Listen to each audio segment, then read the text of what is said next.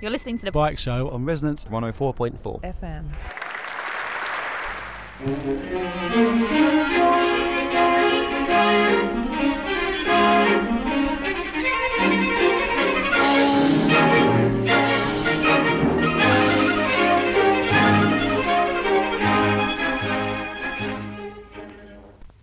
Here is a factory in the heart of industrial Britain, a planned response to the world's demand for bicycles. This huge organization is controlled from the administrative offices.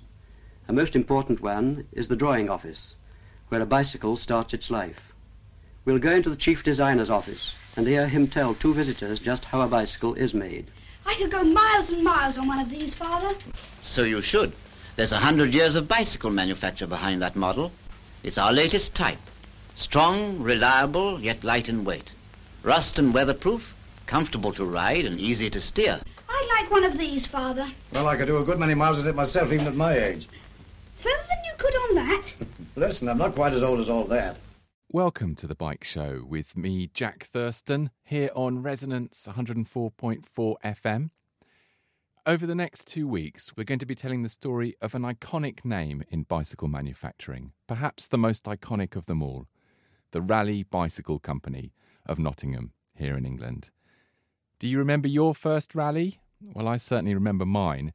It was a Commando model, a child's bike in army camouflage green, with a 3-speed hub operated by an extremely exciting twist grip on the handlebar.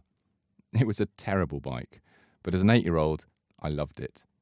The history of Raleigh is a fascinating story, and not just about the company and the bikes it made, or even the bicycle industry more widely. But more than that, it's a tale that holds a mirror to much deeper and more profound changes in British society, as well as the forces of economic globalisation. With me to tell the story, I'm very grateful to have the bicycle historian Tony Hadland, author of a tremendous new book about Raleigh. It's a long story, and to do it justice, we're going to take it in 2 parts, this week and next week.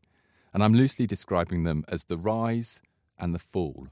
In this week's show, we're going to talk about the rise. How, in just a few decades, did a small backstreet workshop in Nottingham become the world's biggest bicycle manufacturer? The story begins in the mid-1880s, where there was a handful of small companies in Nottingham making the new safety bicycle. That's the bicycle with a rear-wheel drive and 2 equal-sized wheels, so quite different from the large-wheeled high-wheeler, the ordinary or penny farthing bicycle of a decade or so earlier. One of those companies, which went by the name of Woodhead, Ellis and Ongwa, named after its 3 directors, had its premises on an unremarkable street in Nottingham called Raleigh Street. Tony Hadland takes up the story. They were a backstreet operation, the 3 directors and about a dozen chaps turning out a few bicycles a week. And they caught the attention of a chap called Frank Bowden. And it was this original little company called Raleigh simply because it was in Raleigh Street. Quite happenstance, really, that they ended up with that name, that drew his attention as somebody who was a convert to cycling because of his ill health. And it was cycling that had saved his life. And as an entrepreneur, he then decided to combine this interest, this health interest, with money-making interest. And he bought into this company and turned it into what was eventually the biggest bicycle company in the world. So let's talk about Frank Bowden, because he and his family, his son subsequently, were at the helm of Raleigh. He's an interesting guy, isn't he? British guy, but had a very atypical upbringing. Very atypical. He tended to portray himself in later life as coming from a relatively comfortable manufacturing background. In fact, it was a bit more tenuous than that. He was brought up in the rope-making district of Exeter, where his father learnt the trade of being a rope maker and hemp and sacking maker. And his father set up in business in Bristol and ran a small manufacturing company there, quite tiny, with a dozen or 20 employees. It was pretty tenuous. His father went bust a couple of times. That was something that I discovered by going through the old newspapers there. And his father, in fact, died in early middle age. So Frank was left rather alone. He had to go off and make his own living. He'd been quite well educated. His father was able to afford that before everything went wrong. And Frank became a clerk in a solicitor's office and then entered a competition to be a civil servant. And this was for a position in Hong Kong. And he beat about 100 other people to this position. So he was a cute cookie. went out to Hong Kong to this civil service job, and on the side, it wouldn't be permitted these days, I'm sure, but on the side he was allowed to speculate in stocks and shares. Hong Kong was a very small place by today's standards, but it was also pivotal in trade between the East and West and growing in importance. And there were institutions such as what became the HSBC, the Honkers and Shankers, or the Hong Kong and Shanghai Bank.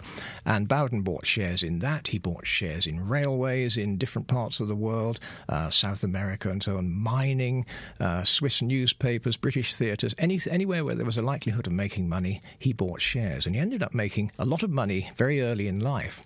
But at the same time, his health suffered because of the climate out in Hong Kong. So he then moved to California, met a Californian lady, married into society in that neck of the woods, and his first child was born out there.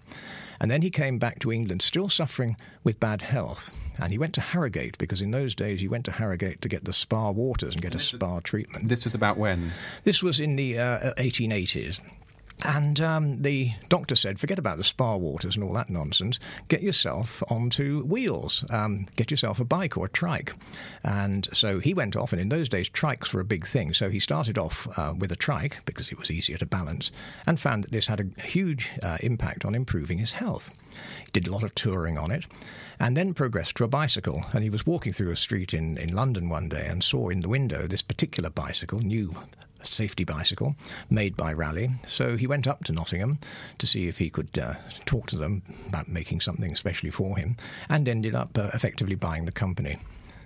Because he saw in Raleigh high quality and technical innovation. Indeed, yes. This was one of the things that perhaps has been ignored a little bit, but Paul Anglois, who was the son of a French immigrant, was the technical director of the company, and he was very hot on technical innovation and quality. The combination of the two were the things that made it.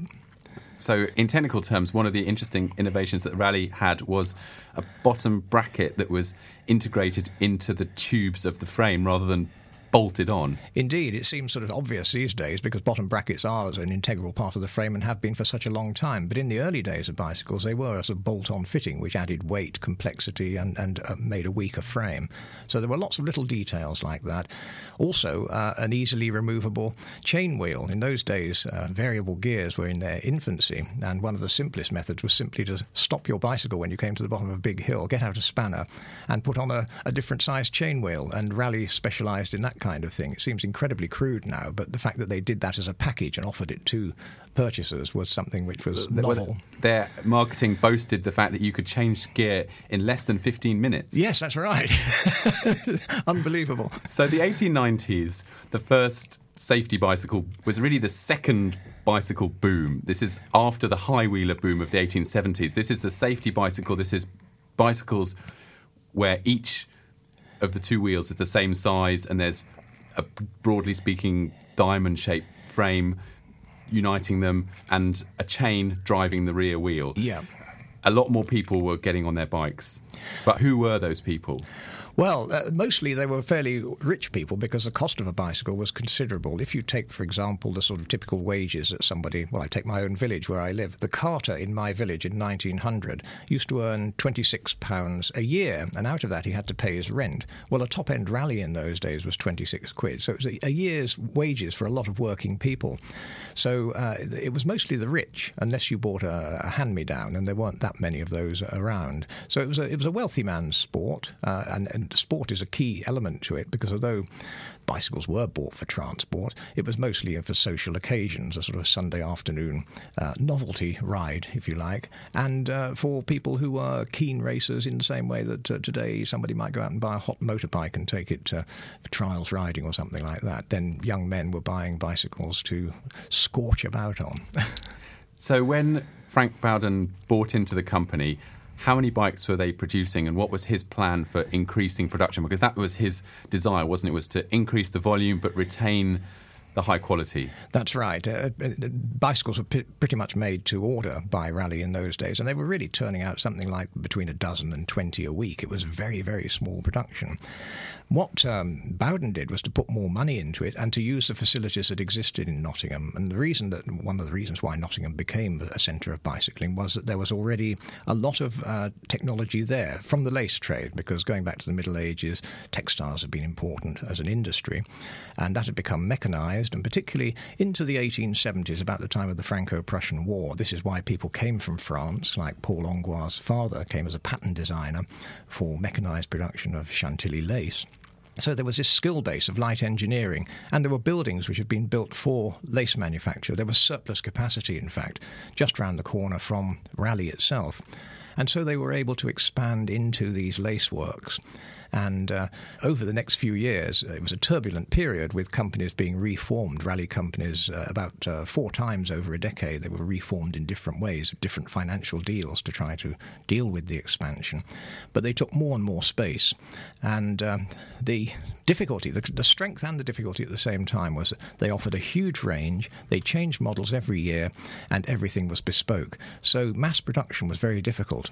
And they were trying to do this in multi-storey buildings designed for lace manufacture. Again, you couldn't get a flow that you could on the flat with a big factory, a big flat factory. So it was a difficult time in the early days. But Bowden was very ambitious. He even set up a place in America to try to sell into the American market, which was a very difficult one because the Americans were really good at mass production. And they didn't offer all these frills. They offered cheap and cheerful bicycles. And now, whereas when Raleigh tried to export to America, they were offering all sorts of frills, but at high price, and you never quite knew when you were going to get your bike. So could we look at Nottingham at this point in the early years of the bicycle as a kind of Silicon Valley type of place with a lot of different small companies all vying with each other for the latest patents, the latest innovations, the best talent, the best people to come and work for them? At a moment when cycling was on the up, and it was a question of, can you reach that scale at which you become the winning company? So it's a process of acquisition of different companies and mergers and that kind of thing. Is that an accurate picture of the way things were? I think it is very much. Not just Nottingham, but there was a sort of triangle, if you like, between Nottingham, Coventry and Birmingham, the sort of industrial heartland of the country. These were the places where most bicycle manufacture took place. And cycle manufacture was very much at the cutting edge. A lot of what went into car, motorcycle and aircraft design came out of bicycle mechanics because they were taking small amounts of light material and taking them to the max, if you like, instead of crude engineering which had been around for years, things like water wheels and windmills and things like that. This is more akin to watchwork in a sense, but watchwork that's strong enough to move people around. And it's not for nothing that the Wright brothers, for example, were bicycle mechanics. You know, there's a crossover of these technologies, and people were poached, ideas were poached, people bought into syndicates. You get a top designer in one company, he'd be poached rather like footballers, you know, they went on transfer. And so what were the key technical aspects that Raleigh had that accounted for its success, as well as everything else, the production, the marketing? Were there any things that Raleigh had that really gave it the edge? Well, yes, eventually, of course, everybody catches up, as with all these technologies, but Raleigh were very early into the use of pressed metal, sort of technology where you take flat sheets of metal and then you successively press it to form it into a three-dimensional shape. And we're talking here about things like the fork crown and the bottom bracket itself, which is quite a complex item. It's tubular, but it's got also tubular sockets coming out of it for the various tubes to intersect with. And the technology started in Germany, and then the Americans really perfected it. And Raleigh were very, very good at going to America and Germany and spotting the technology. Over many decades, they were back and forth all the time. You tend to think that in the Victorian era, because of the difficulties of transport, that people didn't go to America much. But Bowden, being married to an American lady, having American in-laws and having lived in America, was very aware of what went on there. So he and his chief directors and technical people were back and forth all the time. You can see on the passenger lists that are now available which boat they went on and all this kind of thing. And they brought back this press technology. That was one of the key things. And it was out of that the the slogan which Raleigh used for many years, the all-steel bicycle, came from. I mean, these days people would tend to sneer perhaps a little bit at that, but it was really quite important because things like bottom brackets and fork crowns tended to be cast before, so they weren't pressed light steel. They were heavier items, and so this was a very good thing. It made the bike lighter, it made it stronger. It was cheaper to make once you'd invested in the machinery. Another early technology they bought into was the hub gear, the Sturmey Archer hub gear, because various gearing devices had been tried for quite some years, but they were very cumbersome, awkward to use, heavy, expensive, not user-friendly. And Bowden jumped on this idea of a 3-speed hub. There'd been a successful 2-speed before that, but that was somewhat limited. But that had proved the principle of a small, compact hub gear. And he managed to buy up the patents to 2 competing 3-speeds, so the competition didn't get easy access to it immediately either, and then marketed them as the Sturmey Archer gear. But not all of the technical innovations and the acquisitions of new technologies were successful, right? No, he had the odd bummer here and there. One of those was wood wheels, Fairbanks wood rims. Fairbanks was a famous manufacturer of banjos, cutting edge, really, in New England. And banjos have a body which is laminated plywood. And so the same sort of laminated ply technology was applied to rims. Now, this is okay under sort of racing conditions in the dry, and where you can spend money on making sure you've got the best components. And wood rims were used for racing for a very long time in certain situations, not road racing so much, but track racing. But as a general solution for everyday riding, which is what Bowden thought they would be, not so good. And he invested heavily in this, set up a plant in Draycott near Nottingham, and lost an awful lot of money. So this was one of his few ideas that wasn't successful. So is it possible to talk about the ethos and the management style of Frank Bowden, looking back, and to what extent did that continue on, after his time when he retired and died? Yes, Frank Bowden was eagle-eyed on every penny, as somebody once wrote. So he was not a soft touch, but he was very good at making money, and he did see the virtue in making sure that people were adequately remunerated. They might not be generously remunerated, but they were adequately remunerated and in rather good conditions. And his son, Harold, who succeeded him after the First World War, took this a step further. Harold was very much involved in politics and in management with the Confederation of British Industry and so on. And there was a lot of negotiation, balancing going on there between capitalism and what the workers wanted. We have to bear in mind that there'd been the revolution in Russia towards the end of the First World War, and people in the West were very conscious of this.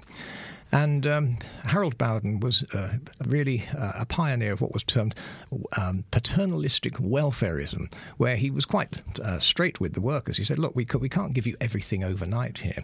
And at times he actually negotiated pay cuts because they said, if we can't make these bicycles cheap enough, we're going to go out of business, so no one's going to have a job. So he would be very straight in that way and quite firm and hard. But at the same time, he provided good working conditions. He communicated with the workers. He had actually worked. He had done an apprenticeship. He'd been pulled out of Cambridge University. His father had said, no, drop that. Come here, come to the factory, learn how it's done, and you will succeed me. But you've got to start with a lathe. So he did an engineering apprenticeship. Then he had to learn how to sell the thing. So he had to go out on the road for some years, selling in the regions and so on. So he'd got his hands dirty. He knew how to talk to people, and he would go and talk to people on the shop floor. He would talk to customers. So the communication was good. They produced lots of facilities in the way of sports clubs. They had a ballroom which the work people could use. They always used the term work people instead of workers. That was quite rigorously used.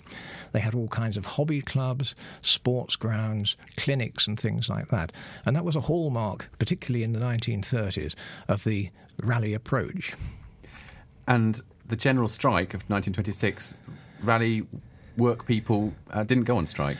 Hardly at all. There was a sort of minor strike in one area on one day, I think, but it really was relatively unaffected, and I think that's a tribute to the success of this communication.